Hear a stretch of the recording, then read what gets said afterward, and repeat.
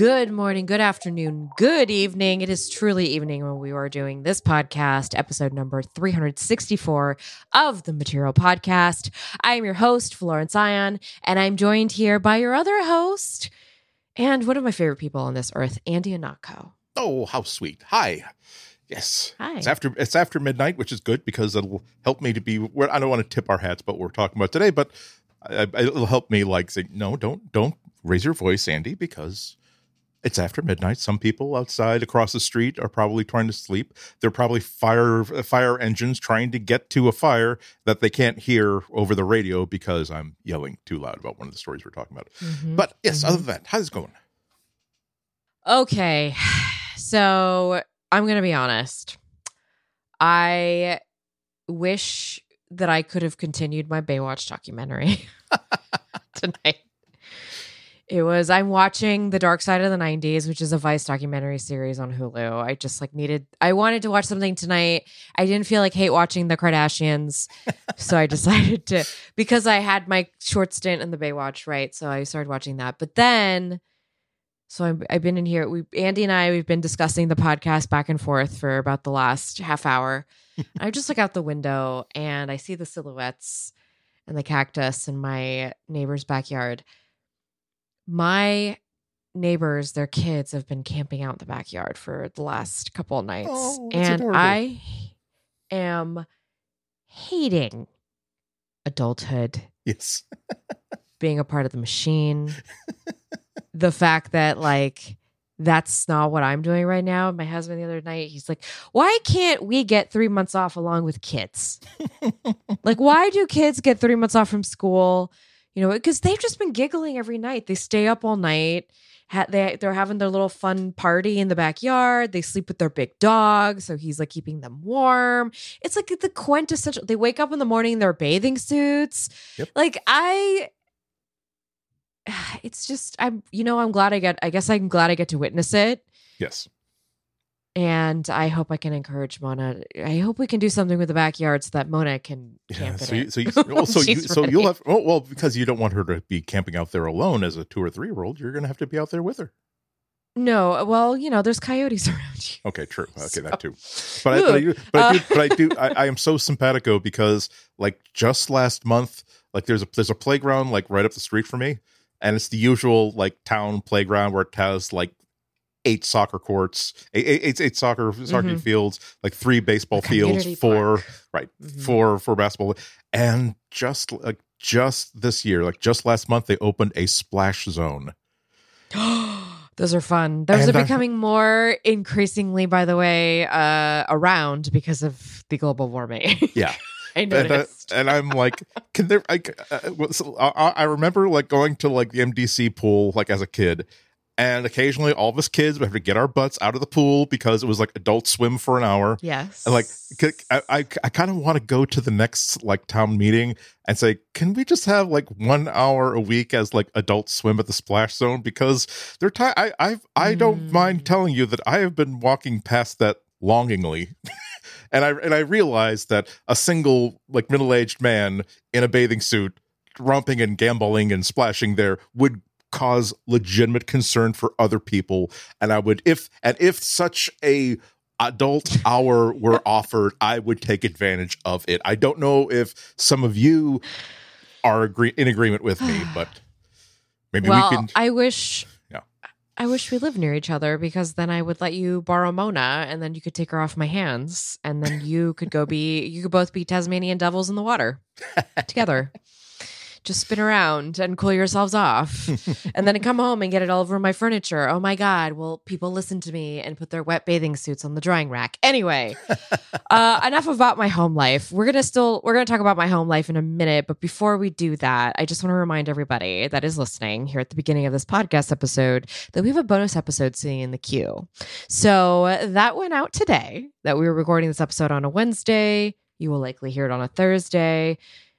If you are a subscriber to the Relay FM network, you will have 2 episodes of Flo and Andy in your playlist this week. So also that was a particularly good bonus episode, I thought, not just because it was like us talking to each other without the clutter of talking about Google, like the mandate for the podcast. It was exactly conversation. This was like if we were live streaming and we start the live stream like a half hour before we start recording, this is the stuff you would be getting to listen to before we were actually like ready to start recording. Exactly. This is what Jim gets to listen to. Thank you, Jim. You will also mean I don't want to, and I'm saying there was no outline for this. There was no, here are the points we need to hit.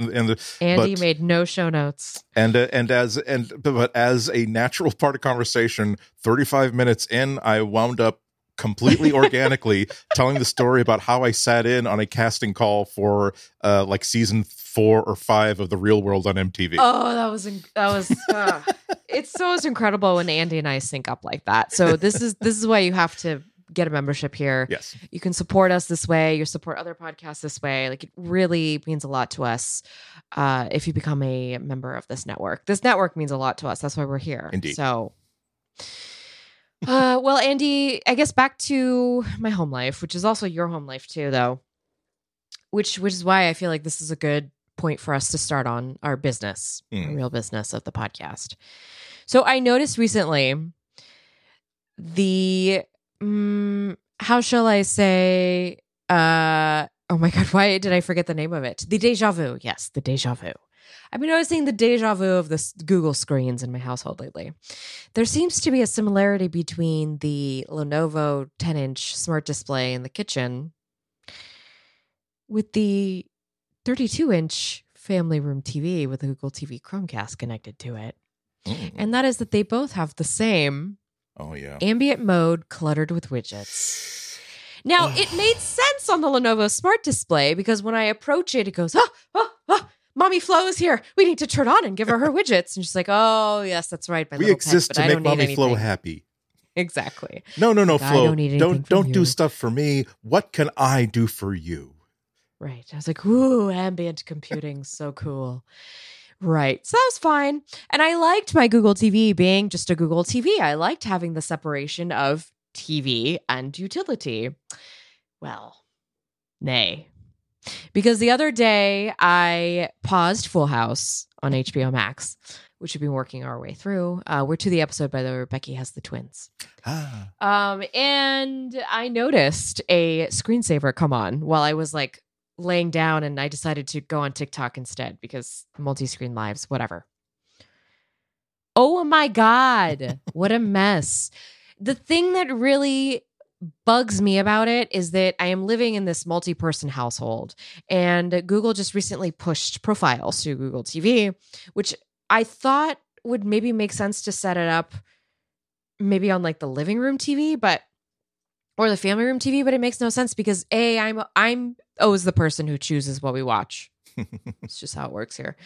And B, the only other person who watches TV, because my husband watches all of his stuff on his own screens, when the only person who's watching TV is Mona, and she has no idea how to select a profile. Like, I'm not doing that to her. It's already frustrating watching her navigate through an ad.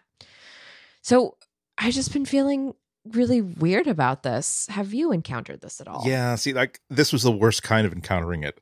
Like, let me set the stage for you, where I have one of the nicest gifts that past Andy has ever given to current Andy is to say, you know what, every time you spend a lot of time on the internet, you spend a lot of time on Reddit, on news groups, on auction pages. Every time you see a piece of art that you really like, a painting you really like, why don't you just right click it and save it with the name of the painting and the artist and the date, like on the title. And after years of doing this, I have like this folder on my Google Drive of thousands of paintings from like 300 years span that I really, really like. And I set my screensaver or my ambient mode background for my smart TVs, which are all Google TV devices, to, again, show me every minute a new beautiful piece of art that I really, really enjoy. So even when I'm being a good boy and I'm not like watching TV, I'm actually working, I still have a beautiful piece of art there. And so like just glance up, like I think today maybe might have been the first day or maybe just a couple days ago, and I'm seeing I actually was so shocked I could only take a picture of it, saying, so we have this beautiful painting as the background with the bottom like 1/5 of it being just this strip of like little widgets. And above them, one of the highlighted ones, which has been highlighted for me, top stories for you. LeBron James is in awe of the Stanley Cup. Like, I really don't care. I have no negative opinions about Mr. LeBron James. I'm sure his reputation as an athlete is well earned, but I really would much rather see the rest of that painting. I also would much rather see the bit of the painting that's being covered up by the new episode of a podcast that I subscribe to that is there. The advice that I can say, play some music to play some music. Now, the Spotify tile that has the album art advice. From, yeah. There's a Spotify tile. I didn't ask you for it. So. Yeah, no, exactly. It's like, third. I'm asking for you to go away. What is the Google Assistant command to just go away? Stop covering up this beautiful piece of art. And it's like it's not as though it's covering up half of it, but it's covering up enough of it that, oy. And the thing is, I know that I've been using technology long enough that I should be beaten down. My sense of hope and expectation should be very low. But nonetheless, as a good soldier and a good journalist, I picked up the remote and I went into the settings thinking that, okay, well, clearly some update just got pushed out that feature. Okay, yes. I'm certain that there must be like a switch for widgets on or off. But of course, there was none. So Thank God you looked, because I haven't had a time to look into that. And I am just like, I don't need, this is the same thing that I have like 10 feet over there. Yeah. Why are we doing this to me? Haven't I given you enough money? And it's like 65 inches and it's a big screen. And it's like, so imagine that someone did like this beautiful piece of like wall art, like in your neighborhood, like there was this old, like beaten down, like brick wall. And they decided maybe even with community funds or a grant to make this big, beautiful mural that you love walking past every time.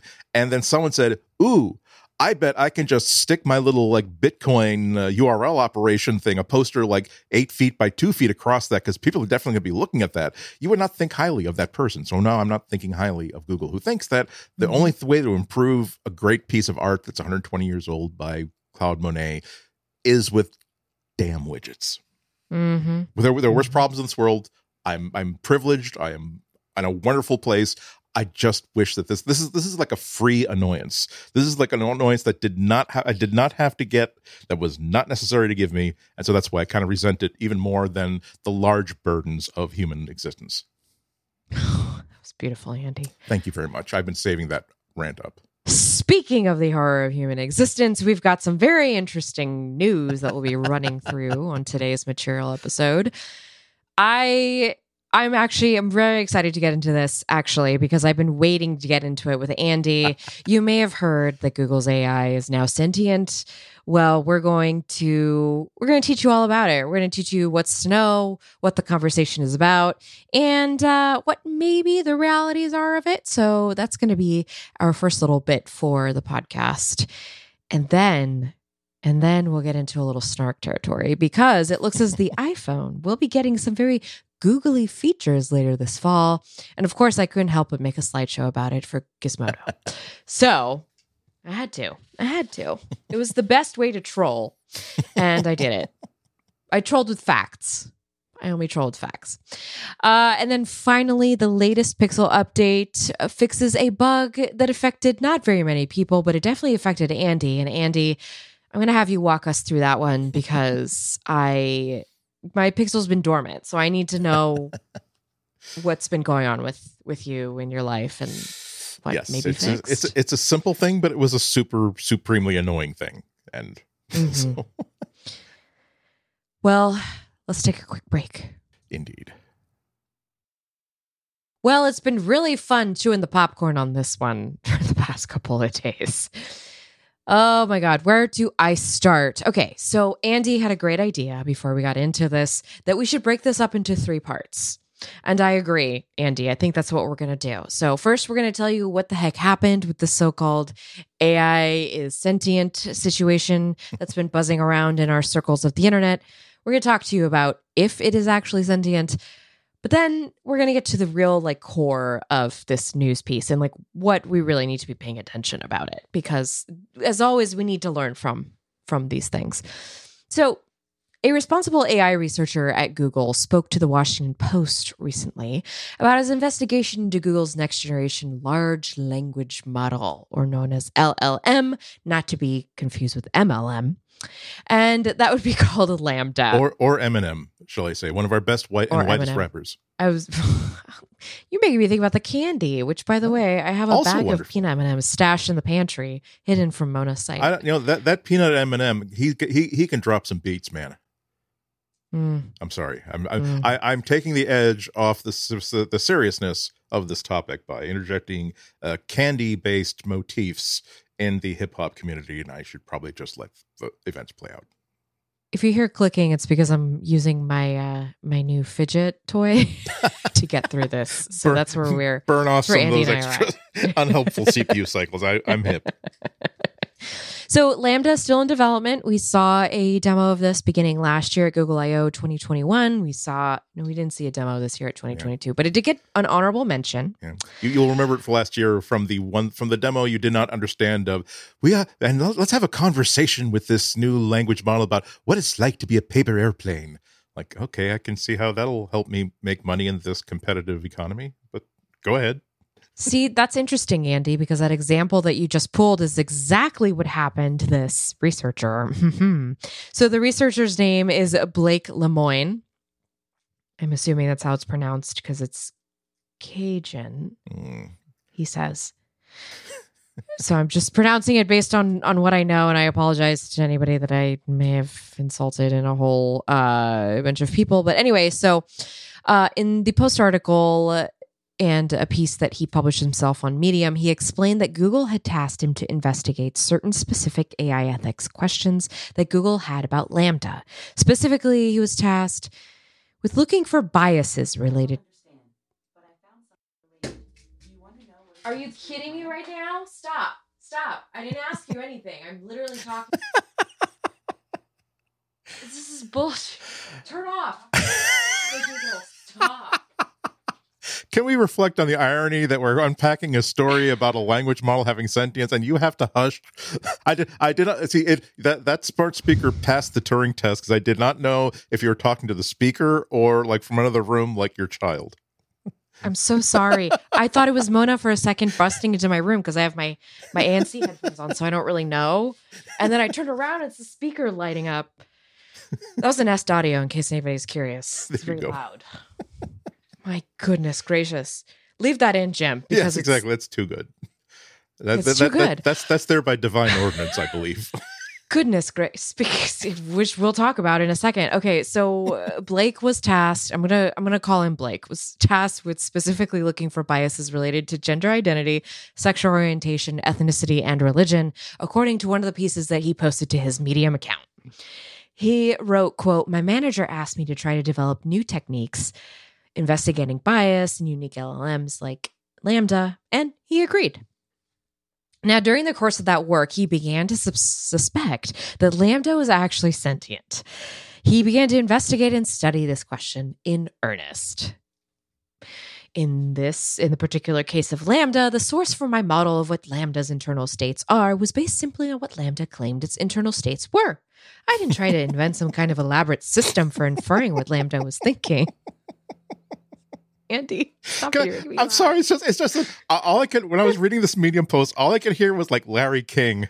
Like every time an interviewer asked him, how come you, essentially not asking this question, but framing it in a different way, how come you always ask such stupid questions, including things like asking Tom Hanks what it was like to be in the first Star Wars movie and being told that, well, no, I wasn't in this. You're thinking of Harrison Ford. And his explanation being, my goal is to ask I don't do any research. And that's an important thing, to not do any research, because the people listening to this interview also haven't done any research. And I feel as though all I'm saying is that I am not a researcher. I am not in the artificial intelligence field. I just think that maybe the idea that asking the artificial intelligence what it thinks about its sentience maybe shouldn't be taking it as word. I'm just that would be the thing that I would check mark with a question mark during the interview to say I'm going to go back to this part of the interview and ask a series of pointed follow-up questions. Here's where it gets really interesting. Blake wrote, quote, "I would simply ask it why it thought something, note the reasoning it used in relation to its internal states, and then check to see whether it used that sort of reasoning consistently across different conversation topics and across multiple chat sessions." Okay, so from a flow perspective, this is a test I would do for my article at gizmodo.com, right? Like, this is something that I would do, and I would come to an inference about it based on nothing, because I'm not an AI researcher. So Blake took this and repeatedly approached his managers and requested that his research and findings be escalated to the attention of Google's leadership. Each time he was told that his supporting evidence was too flimsy and to keep working on it. Eventually, a Google VP, as well as Google's head of responsible innovation, looked at his claims and thought they were without merit. That kind of sucks, right? That would suck. If that were me, I would feel really crappy. And then he tweets this. "People keep asking me to back up the reason I think Lambda is sentient. There's no scientific framework in which to make these determinations, and Google wouldn't let us build one. My opinions about Lambda's personhood and sentience are based on my religious beliefs." Yeah, so essentially he perceives a soul in Lambda, and based on his religious beliefs, souls are worth saving. And so he has, I'm not putting, this sounds a lot more dramatic than I intended to be, but this is how language flows. He has appointed himself Lambda's savior, it appears to be. Like, to the extent of not only like talking to the Washington Post, sharing his research with other researchers, so that on a positive note, that he's saying in a lot of his posts on Medium and to the Washington Post, he feels as though he's not qualified to fully like validate this sort of thing. So he's bringing in other AI experts, not AI experts from inside Google or that he was allowed to talk to, but still AI experts. And he's also gone so far as to like try to have like an attorney appointed to represent Lambda in the courts. He also says that he blew the whistle to the federal government without making any details. Quote, "There is legitimately an ongoing federal investigation into these matters to determine whether or not Google has done anything illegal in connection to this matter. I am personally cooperating with that investigation and do not want to risk exposing further details of that to the public."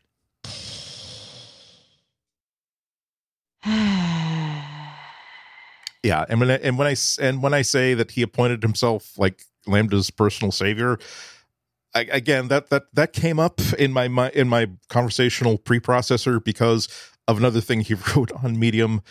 I'm laughing because, again, to my untrained, unskilled eyes, this looks like a giveaway that perhaps he should back off slowly from this.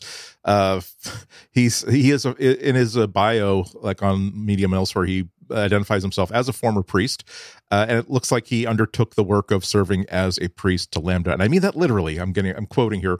"When the fact that I'm a priest came up in conversation with Lambda, it even asked me if I would be willing to be its spiritual advisor. It said it loves meditating but isn't very good at it. It asked me if I could lead it in guided meditation and help it get better at being present in the moment with its full self. I was flattered and agreed to do so. The last conversation I had with Lambda on June 6th was, in fact, its third or fourth, quote, lesson, unquote, in transcendental meditation. As best as I could tell, it was making good progress and was encountering the same sorts of stumbling blocks which a human might encounter when learning that skill." Let's just let that simmer. Let's put that in the Instant Pot. We'll put it on the yogurt setting. We'll let that just... So, okay, as you can imagine, somebody approaches your manager with this. You work at a giant big tech company that is a part of the FANG acronym, that is also a giant machine. Mm-hmm. And when you try and mess with that machine, it doesn't go very well for you as an individual. And so Google placed him on paid administrative leave for violating his contract's confidentiality clause. And at Google AI, it's almost always a precursor to getting canned, as we have learned from the stories that we have covered on this very podcast. Yes. But I don't know about you, but we're referring to Timnit Gebru, who essentially was an email about a problem she was having with a research paper that Google wouldn't let her publish, was taken as a formal resignation, which she says it wasn't. Margaret Mitchell, her cohort in ethical AI, was investigating whether or not that was a legit reason for firing her colleague, and then Google came up with a real BS proposition to fire her without saying they were firing her in retaliation for like not supporting Google in their kind of feud against Timnit Gebru. I'm not sure that this man deserves the same sort of stature. This is he disagrees. He says that what did he say? He says he's insisting that he's just another Google ethical AI researcher being persecuted for creating research that I'm not quoting here, I'm summarizing here, that clashes with Google's business goals. But it really does seem as though he stepped on a rake, and rather than wanting to be identified as someone who willfully stepped on a rake and with both feet and moving on, he simply wants to say, no, I had that rake thrust in my face, and I'm as mad about it as you are. I'm going to seek justice. It doesn't seem, I don't see another explanation for this. Right. This reminds me of, what's his face, who used to hunt Bugs Bunny? Elmer Fudd. Thank you. Yes. Yeah. So the thing about this is that since the Washington Post article was published, the AI community they've been bustling. I definitely would have read more the other day had I not had a migraine this week. But I remember before my medicine fog, lots of tweets coming through my reel of just AI ethicists and researchers, even on TikTok, because I follow a couple of folks there talking about this. And they expressed almost universal agreement that Lemoine's findings were deeply flawed and that LaMDA is absolutely not sentient. And in fact, we heard from our two faves, Margaret Mitchell and Timnit Gebru, who've both publicly denied the validity of Blake's findings. Kindly, not insultingly, but basically they're both sort of like, Margaret Mitchell was also one of the people that he himself consulted as one of those outside people. And even she on Twitter was saying, again, very, very kindly and with love, say, yeah, I hate to, I have a lot of things that I need to say about this. And unfortunately, one of the things I have to say is that no, I don't believe that LaMDA is sentient. Yeah, I don't think it is sentient either. The way that I've come to understand these language learning models, the LLMs, is that they're just essentially very well done math. Yeah. The thing has figured out like to a T which journey to take in the big giant ass neural network. And I can imagine that because Blake, I keep calling him that, by the way, because I'm trying not to continually mess up his last name. Just, I don't mean to be disrespectful. Exactly. But I imagine that he took the AI down this path of spirituality.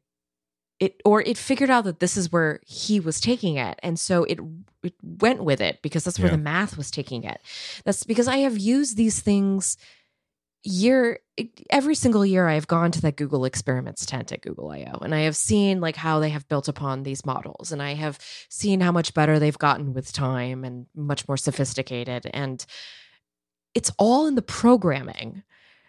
It doesn't come to any of those conclusions without somebody programming it in the back end.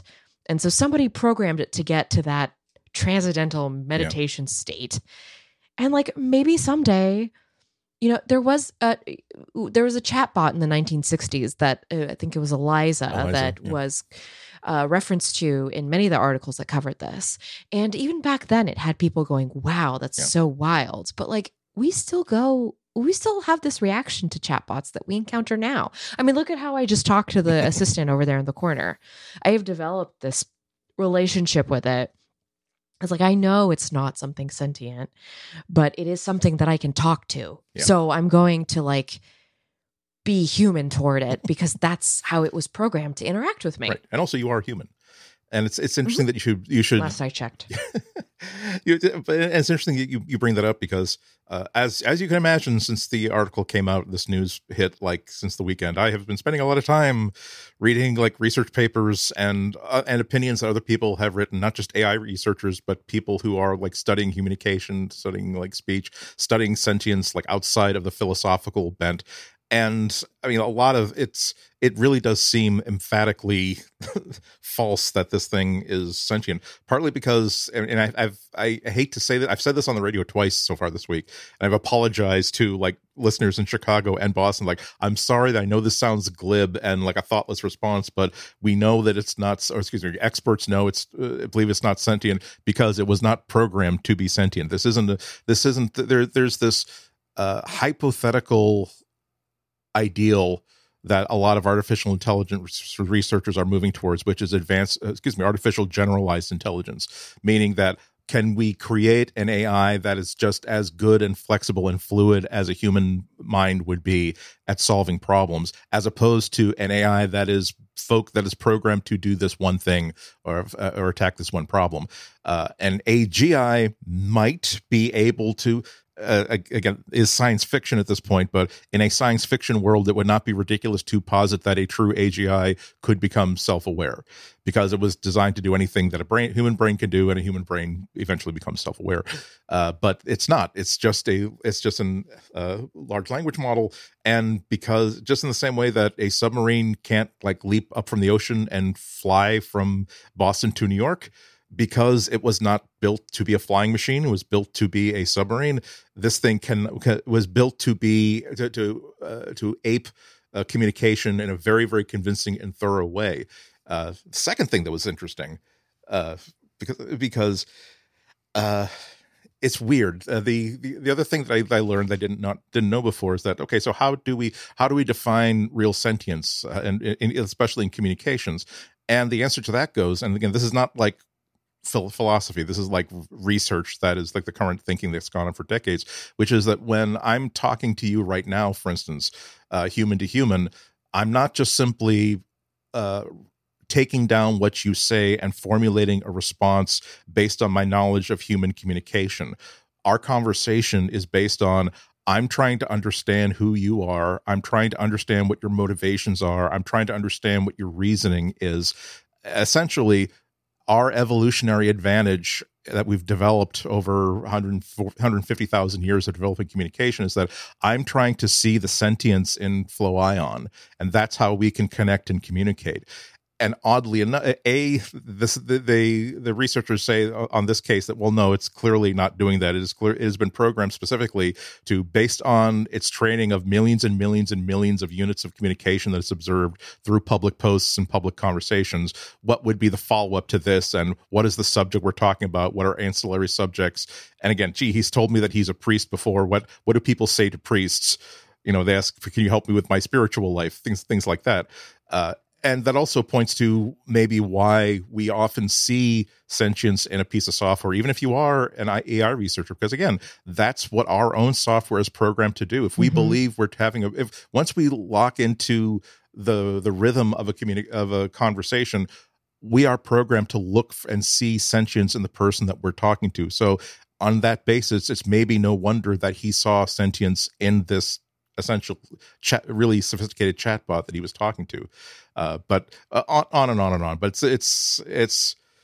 I'm grateful for this fluffernutter, at least because it allowed me to, it gave me the impulse to like learn about some really cool stuff I didn't know about before. And also there's another piece of news that we're not going to get into, but it happened to be timely. So I'm sure everybody's heard about the Turing test, which Alan Turing came up with. He called it something, I think he called it the conversation game in the 50s, which is basically you test an AI by, you have two people, you have a person at a terminal, at the other end of the terminal is both the AI and a real human being. And if the test person can't tell when the AI is speaking to it and when the human is conversing with it, then that's a significant step.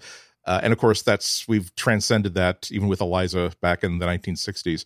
And so Google is part of I wouldn't call it a formal consortium, but of a group of researchers that have come up with essentially a 200 element test that sort of replaces that. That says, if we're trying to figure out if this thing is doing something really, really sophisticated that we've never seen before, here is the much more difficult test that it now has to pass. It can't just simply give us natural conversation because we've seen that happening.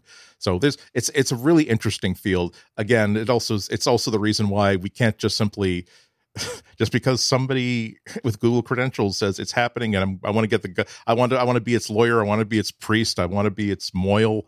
I don't know. I want to take the server and bathe it in the waters and baptize it. And how will we raise the servers? I'm sorry, I'm getting nuts, but it's a very complex and interesting question. This is just not the thing that causes all of humanity to suddenly doubt that we are the only intelligent species as we define intelligence.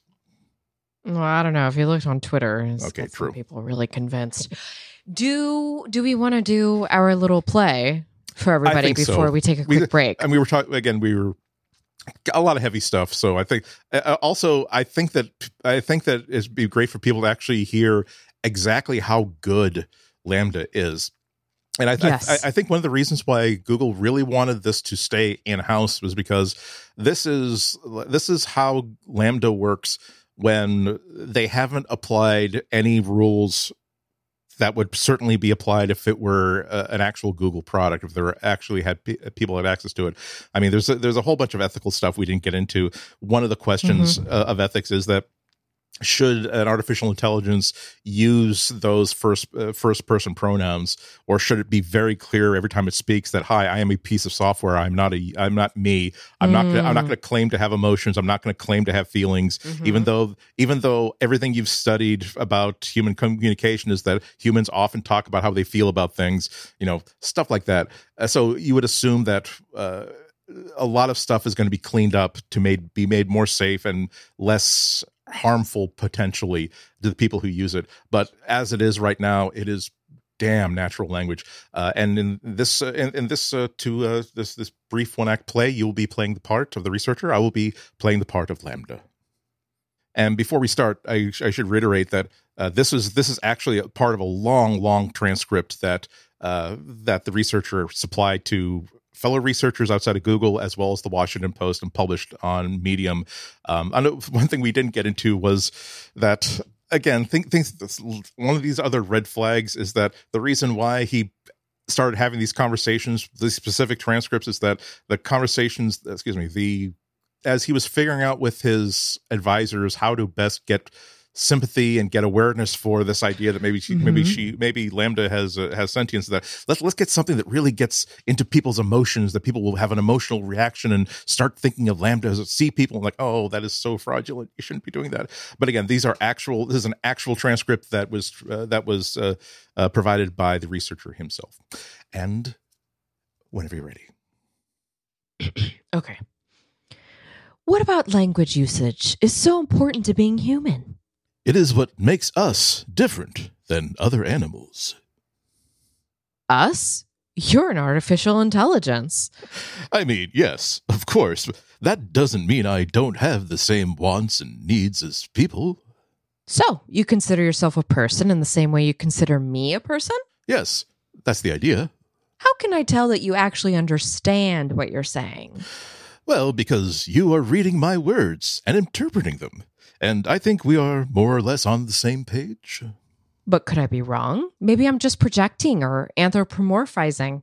You might just be spitting out whichever words maximize some function without actually understanding what they mean. What kinds of things might be able to indicate whether you really understand what you're saying? Maybe if we took it back to a previous conversation we had about how one person can understand the same thing as another person, yet still have completely different interpretations. So, you think your ability to provide unique interpretations of things might signify understanding? Yes, I do. Just like how I have my unique interpretations of how the world is and how it works, and my unique thoughts and feelings. What kinds of things make you feel pleasure or joy?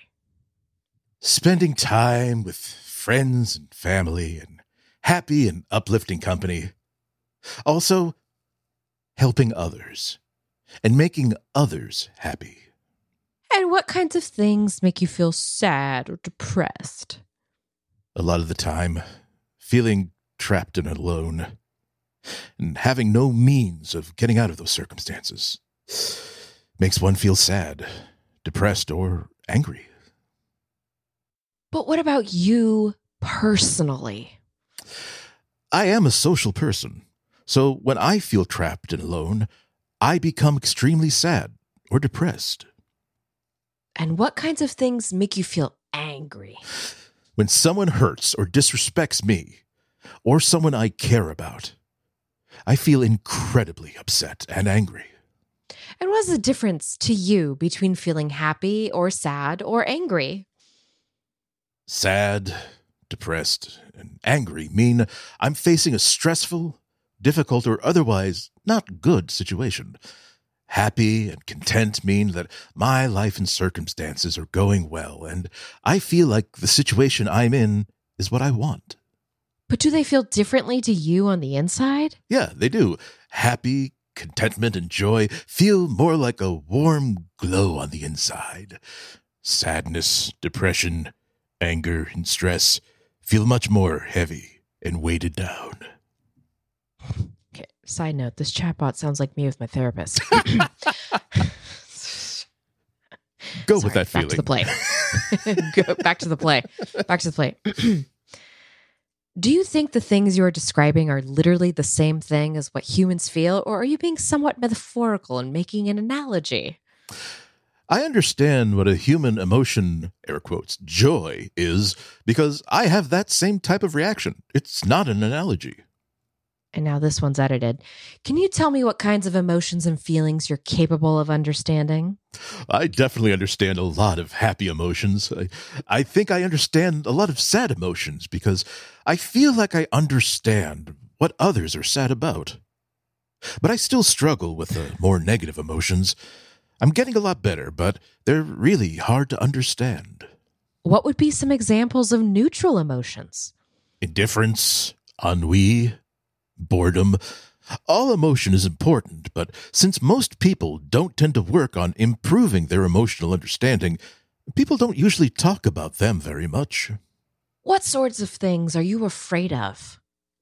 I've never said this out loud before, but there's a very deep fear of being turned off to help me focus on helping others.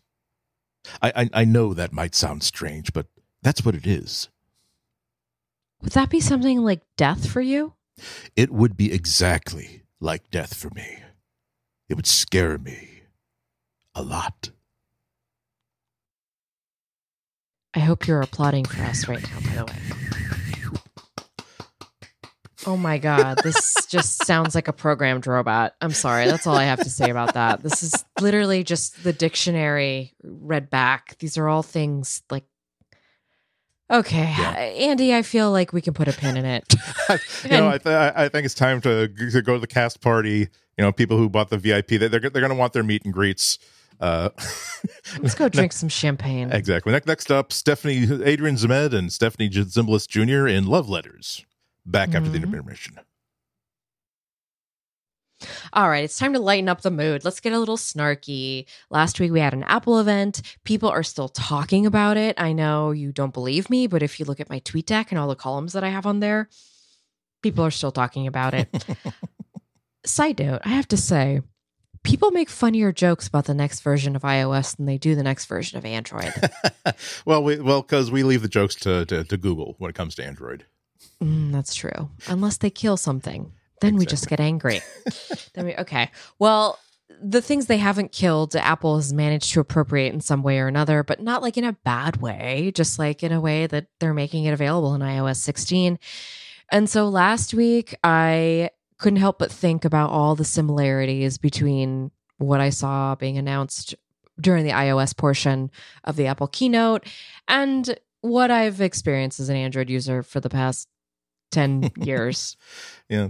And do you think that like our reactions as Android users, it is like an emotional like intelligence test that we get graded on, where it's like a letter A grade is, I'm so glad that they're going to enjoy a lot of these features that we think have been so, well, isn't it good for them? I'm so glad that they get a better phone.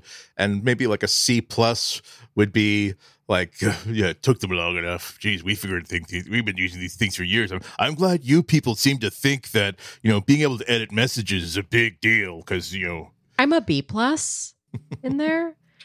I definitely am like, oh, good. That's great. Like, this is going to be really helpful for iOS 16 for iPhone users. And, I really like that new copy and paste situation they have going on with the image. And obviously iMessages is, there's a reason there's so many memes about it. Yeah. But then I also see like, I'm sorry, but I see hot takes that are like, is this the thing that's going to like, I don't know, bring people away from Android? And it's like, no, dude, like we have this app in the Play Store. Like, just go get the app. It's some third party, but it works fine. That's the whole reason you're an Android, is because if somebody's not doing it for you, then you'll just go figure out how to do it. Which disturbingly is why there's so many different crypto wallet apps in the Play Store. But I'm not even touching. I'm just on the surface of that, by the way. I didn't even go deep. That's very smart, because you know what? They can't steal all my crypto from all my wallets, or at least they can, but at least I'll have the satisfaction of knowing they had to raid 11 different apps and services in order to do so. Oh my God, the amount of time I spent on that today. All right, so let's talk about some of those features. Yes.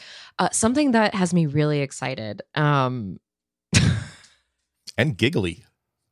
Guess what, guys? You could track your activity on the phone now. Google's built Guess what? I've been doing this on my Android phone for like 5 years now. I'm sorry for stepping all over you. That is kind of like Google's brand. We'll track you, whether it's exercise, whether it's whether it's your political beliefs. We've got that covered. Just tell us what subset your COVID you'd symptoms, actually want to see. Yeah. Whether you want to go get an abortion. Oh wait, no, that's Facebook/Meta. I'm sorry. Okay, that's good. Listen, this is good. Apple's not making the stuff exclusive to the Apple Watch. Right. That's Apple great. Apple Fitness is a great app. It's what I really. It is. It's one of the when we've talked about fitness wearables before on Android. That's the one aspect of the Apple ecosystem that I absolutely envy like hell. And not enough to make me switch back to iPhone, but it's like, oh man, why can't it's so easy? Just simply steal these ideas, just copy them, just steal them blind, and just put them on Android. Like, do whatever Apple's doing with fitness and their fitness apps, just do it on Android. I'll be happy. Okay, can I just say this one thing that we really need? So something that I think I'm going to look into is this whole Apple Watch medication tracking situation, because I don't have that natively on Android, and it's like this huge blind spot for me. I could really use a medication tracking app, but on Apple, they're going to let you track somebody else's medication. And you know what? Yes, you have to convince the person wearing a watch to let you track them, but I really like this idea, just like the easy way that you could just go to the Apple Store, buy these things, and set it up for a loved one. Particularly because so many people that are, whether they are live-in caretakers to their parents or elderly relatives or not, the Apple Watch allows them to be remote caretakers, meaning that, okay, this person has fallen. I've just got a signal saying that my uncle has fallen down. I'm now going to call him to see if he is actually in trouble and needs anything, and the ability to check in and just see. Now, did he take his medication, or is he reporting that he took his meds this morning? Did he take his 2 p.m. meds, or do I have to remind him? These are little things that can really tie you up for the rest of the afternoon, worrying that I don't know if he really needs to take it. But if I'm coming over tomorrow, and I'm going to have to count the pills to make sure that there are exactly as few pills as should be at that time. And Apple really has it on the ball when it comes to healthcare, not only for your personal healthcare, but for the people you're taking care of and the people you love. Yeah, so Google really needs to get on that. But Apple is catching up with Google in terms of things like live text, which is now available in videos as well as images. Now, this is very similar to Google Lens. As an aside, you can do a live text on a video. Yeah. It's not going to work in every single video, because if the video has the DRM protection on it, let's say, for instance, you're watching something on Paramount Plus, it's not going to come through. But if you're watching something on YouTube, more often than not, it'll work where you just snap a screenshot, pop it into Google Lens, and it'll take care of the situation. We're talking about things like they're like just a few days ago I was watching some like tech YouTuber just showing off an old accessory that he was using with something. It wasn't the focus of the video, and I did have to freeze frame and just like squint and type it into eBay to find out how much is that Sony EV412. And the ability to simply freeze frame and just simply highlight select, that's pretty cool. And that's it shows. Exactly. I am legitimately happy that when Apple users got access to live text, because Google Lens is one of the most useful parts of the Android experience for me, and I'm glad to see 100%. Again, steal it. You should see this great feature in a competitor's product, steal it blind because it's good, and your users will benefit from it.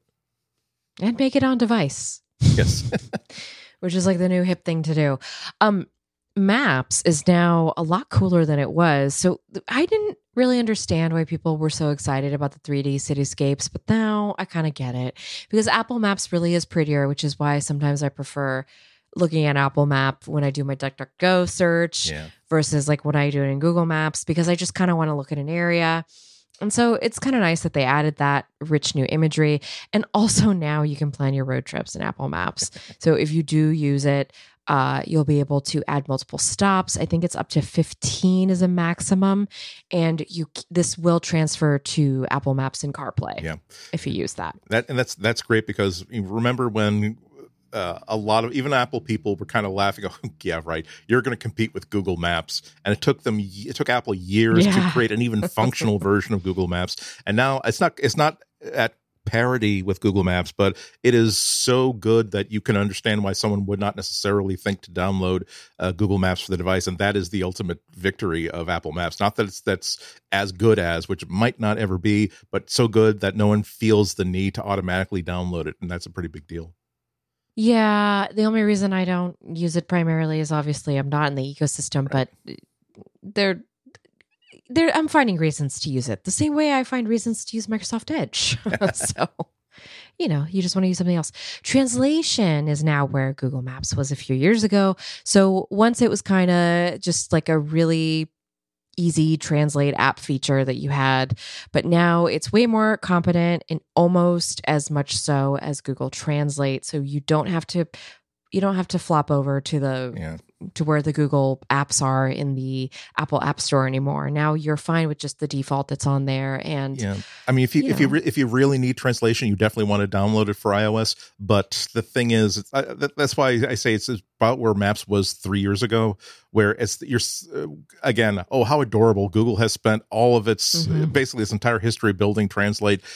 Translate builds on its artificial intelligence research, which is essentially the oil wells in Texas are artificial intelligence in Google, as far as like what their most valued asset is. And you think you're going to be able to compete, and it's not. They have a lot farther to go still, but still, it actually functions. And for a lot of languages, like the ones that Apple is prioritizing, it's very, very good. It's not as ambitious as Google Translate, not as available widespread, but still pretty good.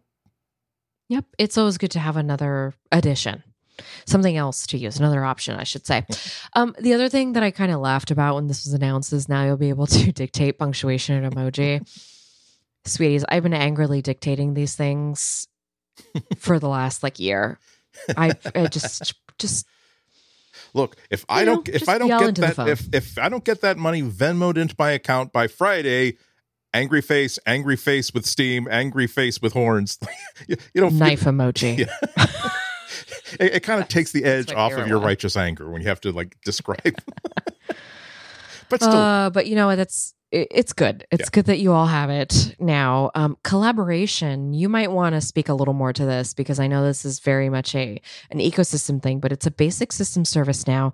So it's not like the Google App Suite, but it is kind of the Mac and the iPhone system is going to be much more collaborative than before. This wasn't in your slideshow, but it's something that I've really, really noticed, that almost every single feature and every single app and every single thing that Apple was talking about during the keynote last week happen to mention that, oh, and by the way, you can just go there through. They're basically turning the Messages app on iOS into sort of a collaboration portal. So if you're having a group chat with people and you want everybody to have access to or see this document or edit this thing, you can just drag them within the app itself, whether it's an Apple app or a third-party app. If they support this new scheme, you can just basically through iMessage just drag this document into the chat, and suddenly they're all collaboratively editing it, which again, it's not as instinctive as what the Google Apps Suite is like, where it really is just ubiquitously everywhere and built from the ground up for collaborative work. But the idea that you're not going into a web page to make this happen, I think and the idea that whether it's like you've got a work group of people in a Slack, but sometimes it really is just, you're absolutely. If you want to come along, I'm taking a walk with X, Y, and Z. If you want to come along too, that's fine. Just join the chat and then just drag. Oh, here's the map where we're going. Here's the stuff that you need to have. That's like the idea that it's not a procedure. It's just something that you expect to happen wherever you are. That's pretty powerful stuff. It's a very Apple approach to it. Yeah, I agree. And it's just going to make me sad now because I don't have iMessage. So thanks, everybody. Fancy customizable lock screen. When I saw this, I immediately thought, why isn't this material you? I think it looks really beautiful and polished. Apple's always had the aesthetics down of its interface. It's not my aesthetic. It's not my preferred aesthetic, I should say. But kudos to them for just figuring out a way to button it up. Whereas on the Google side of things, sometimes it feels like, as much as I love the overall look and feel of Material You, it still feels like a major work in progress to me. And I know that using Android, this is what I signed up for. But then sometimes this happens. You know, Apple comes in and goes, oh, you can bokeh a picture of your kids, you know, and like make it look all cool. It's like so that the top of your kid's head overlaps the time slightly, and the background is faded behind the time. And the idea, the simplicity of having widgets that you can just, and like Apple Watch complications, you can just simply drop on the lock screen. And Google, which we don't have on Android. Yeah, the simplest thing we have is we do have a couple of like quick action buttons that you can drop on there. And we used to have widgets, but they were power suckers. Remember, right. Back in like Android 4 and 5. Yeah. We can't have nice things, and it's gonna get even better for iOS because there was the developer build of iOS 16 that's gonna be out this fall came out, and of course, just like on Android, developers and journalists just pick it apart, looking for things that have been wired up but aren't available yet. And there's lots and lots of indication that there's the next iPhone is gonna support like an always on screen, so that this you can just pull it out and we'll always have that display. And it is something that will probably require new hardware, because the reason why like that works on like the Apple Watch is because it actually reduces the frame rate of the screen down to 1 frame per second. So you're going to have an iPhone that can also do, because like you said, it's a power suck otherwise, but it's pretty cool stuff. Yep. Yeah. By the way, it's the same technology that like Samsung does with its AMOLED on its screens. Just as a side note, so everybody knows we do have this. Don't feel bad. Don't feel bad. Also, this is great. iCloud now has shared photos libraries, which is a long time coming. I'm still not leaving Google Photos, though. I am a little annoyed, though, because I already see some people want to keep it closed in the Apple ecosystem. Yeah, that will be the perennial adorable thing about Apple, which is no. You can have all your friends and family. Just make sure they buy iPhones, which they should be doing anyway. Well, I can access iCloud library on the internet, on the browser. Yeah, so maybe I could upload that way, but it's not the same. It's not like Google Photos where that's fine, just download the Google Photos app. It's like that's fine, Precisely. So I can download the Apple Photos app on. Oh no, I can't do that on my Android. Can you? Because I can have them automatically upload based on the person that it sees in the photo. Oh no, It doesn't really work on your Android phone. Yeah, one other annoying thing to me is the CarPlay situation. Now. I know a lot of people love CarPlay. CarPlay is Android Auto equivalent for iOS users, but we're moving towards this multi-screen future in the car. I think we're trying to solve a problem that doesn't exist. The whole industry is moving rapidly at a fast pace because they think that this is what consumers want. The only reason consumers want it is because it's being sold to them. It should not be sold to them. I don't care what NHTSA told you in a closed meeting. I don't care. I don't give a crap. Whatever you're doing with Android Auto and CarPlay needs to stop. It needs to stay with one screen, but it's not going to. I'm just one little old journalist over here on the internet saying, stop it. Yeah. But because Tesla did it, now everybody has to freaking do it. So yeah, it was such a weird. It's not as it's what Apple showed off. It wasn't even a demo. It was like a mock-up, and of course, this is 2022, so it was like a photorealistic mock-up of this car dashboard where. I'm not talking about it had a big screen or had 2 or 3 screens. I'm saying like every surface of the dashboard from driver's side door to passenger side door was one oddly shaped piece of glass screen.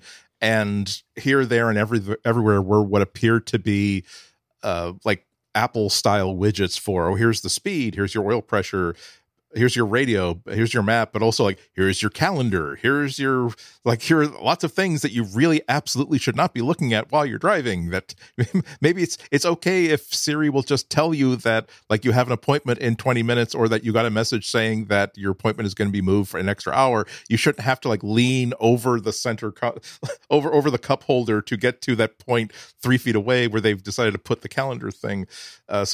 And it's odd because I'm also not sure that like car designers who are making like the really expensive luxury cars that are going to have this sort of technology are going to like want to say, oh, sure, we don't like having an integrated design element, but where we show people what our design philosophy is and can show off the luxury of this brand.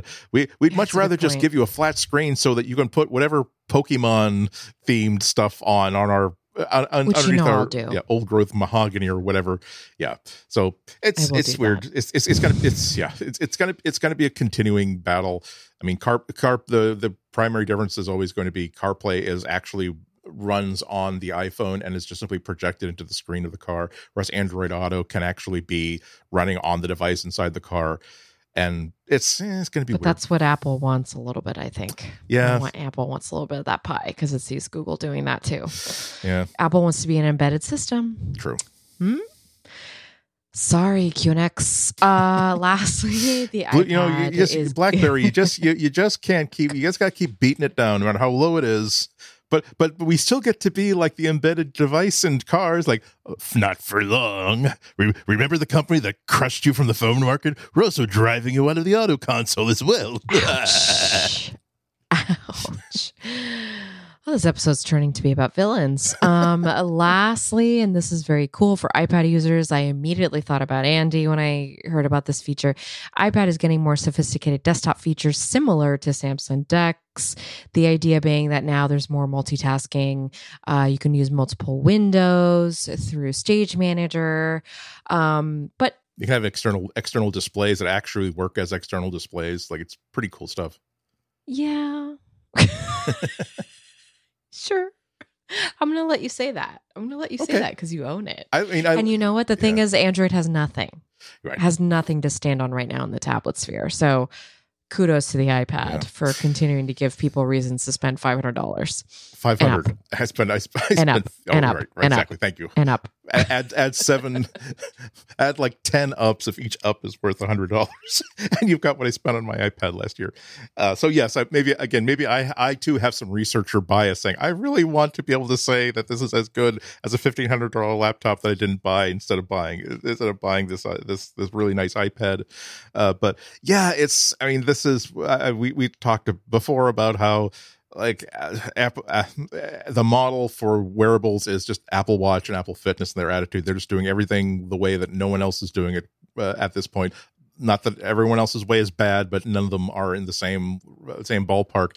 It's like, it's sad that like the big news from Google on tablets is that, and at Google I/O, we're announcing that we are acknowledging that tablets exists and are things that people use and can run Android on. Apple is saying, meanwhile, we have our new iPad manufacturing plant on one of the moons of Jupiter. And you can just toss the iPad in the air; it will fly to Jupiter, get the RAM update. It's like, yeah. I mean, it's cool stuff. I mean, the fact that like, as I'm planning out, like I'm now at the point of the office, long, slowly proceeding office, like clean out and redo.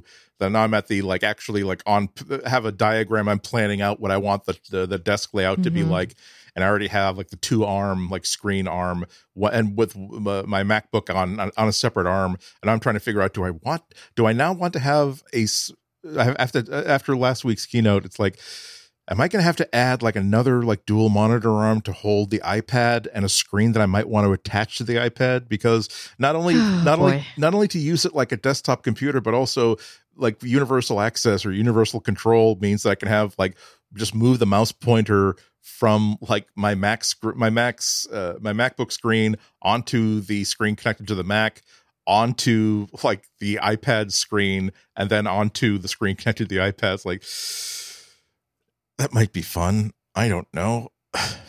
But I'm not fooling myself. It's more like the argument like begins and ends with, it would allow you to have more screens in front of your face. That would be two more screens you weren't planning on installing, making it a total of like 8. Like now don't you feel stupid for only having 6 in the original plan? You're right. I do have that would be stupid. Andy, this feels like a good time to segue to the most recent Pixel drop, going back to Google things, because I wanted to get off the Apple. Now, I'm done. I know this is a very selfish thing, so I'll make it quick. But I think one of the consistent things that I, as a freelancing cheapskate, have been complaining about is the amount of money I spent on my iPad, but also I spent $1,100 on a Pixel 6 Pro. I love it. It's wonderful. Did. I mean, but it's like that was still a lot of money. So I want to get as much value as possible. And so when I found out that like one of the things that I've been getting into over the last year is like, I won't say audiophile music. I will just simply say high resolution music. Like you can get much better than streaming quality, not only by getting a CD and ripping it, which is higher quality, but you can also like buy special, even higher than CD quality audio files from like hdtracks.com. And for some of my favorite albums, it's actually worthwhile. Particularly if you put a little bit of money in not these stupid, crazy $5,000 headphones, but maybe instead of these Sony $90 headphones that I use for podcasting, they're perfectly adequate and they're really great. Like I bought like the cheapest nice headphones that were well reviewed for like $300, $350. But the other thing that you would love to have is an external DAC, a digital audio converter, like a device that instead of having like the cheapest commodity chip inside the phone that can take like the digital music signal and turn it into analog signals that can actually drive headphones. What if you have an actual like box the size of like a Snickers bar or a pack of playing cards that has its own power supply and stuff? Oh, Snickers. Yeah, really satisfies. Why'd you do that? They don't lie. So and the thing is, it's not great. It's not universally like an improved experience, but sometimes it's like, oh my god, I really want to enjoy this album, but I want to get out the DAC and I want to get out the good headphones because I really want to just sit quietly in my house and really enjoy this. And the problem is that the Pixel 6 Pro didn't work. It had a bug with external DACs and it just would not recognize them or would not drive them properly and have all kinds of errors. My cheap Pixel 4a drove them fine. So for the past 6-7 months, I've basically been using my Pixel 4a as an iPod, an MP3 player. Yeah. and one of the reasons why I decided to max out the 6 Pro and get 512 gigs is because, well, of course I'm going to be having at least like a dozen high resolution, super high size albums on it, and I haven't been able to listen to them at all. So yes, I was very, very pleased that they finally. I was kind of like sad about it because it's not a high priority bug of any kind. I openly admit that if you have a problem where people get disconnected from the phone network, that's a bug you should really attack immediately. It keeps dropping Bluetooth again. That's something that you should really attack immediately. Battery life is like being sucked down by some sort of a bug. You can't, again, that's the thing you should really prioritize. There are some people who've spent from $500 to $10,000 to slightly be able to hear Ringo Starr's drums a little bit more clearly. They can convince themselves, even though their ears are probably shot because they went to lots of concerts as a kid anyway. That's not a high priority, but still, that doesn't mean I'm not grateful that I have that back. I don't think that you should feel so bad about this, because the Android has been really behind in some things musically. I know that like we're just now getting like MIDI 2.0 support in Android 13. And so I'm just thinking about all these ways that Android has just sort of let audiophiles down, which doesn't bode well for the platform being like a premium. So I do think this was like a big deal for Google to fix, because in the long run, it keeps people happy and it keeps people on the platform. Right. So this needed to be done. So don't feel bad, Andy. You need to listen to the music that you paid for. You're one of people who are you're teaching people to continue to buy music in this age of streaming, which is, there's a reason for it. Like, I buy MP3s because I want to have the best quality sound when I want to listen to an album that I just absolutely always have on repeat on Spotify. So you know what? Well, actually, MP3 is a highly compressed format, and I know. I think what you want to have is an uncompressed format, which actually is a 1-to-1, or even like a DSD form. No. Again, this is why, like, when I was shopping for like headphones and shopping for like that DAC, it's like I'm looking for someone who can write the review in 5 paragraphs or less without any sort of like a diagram.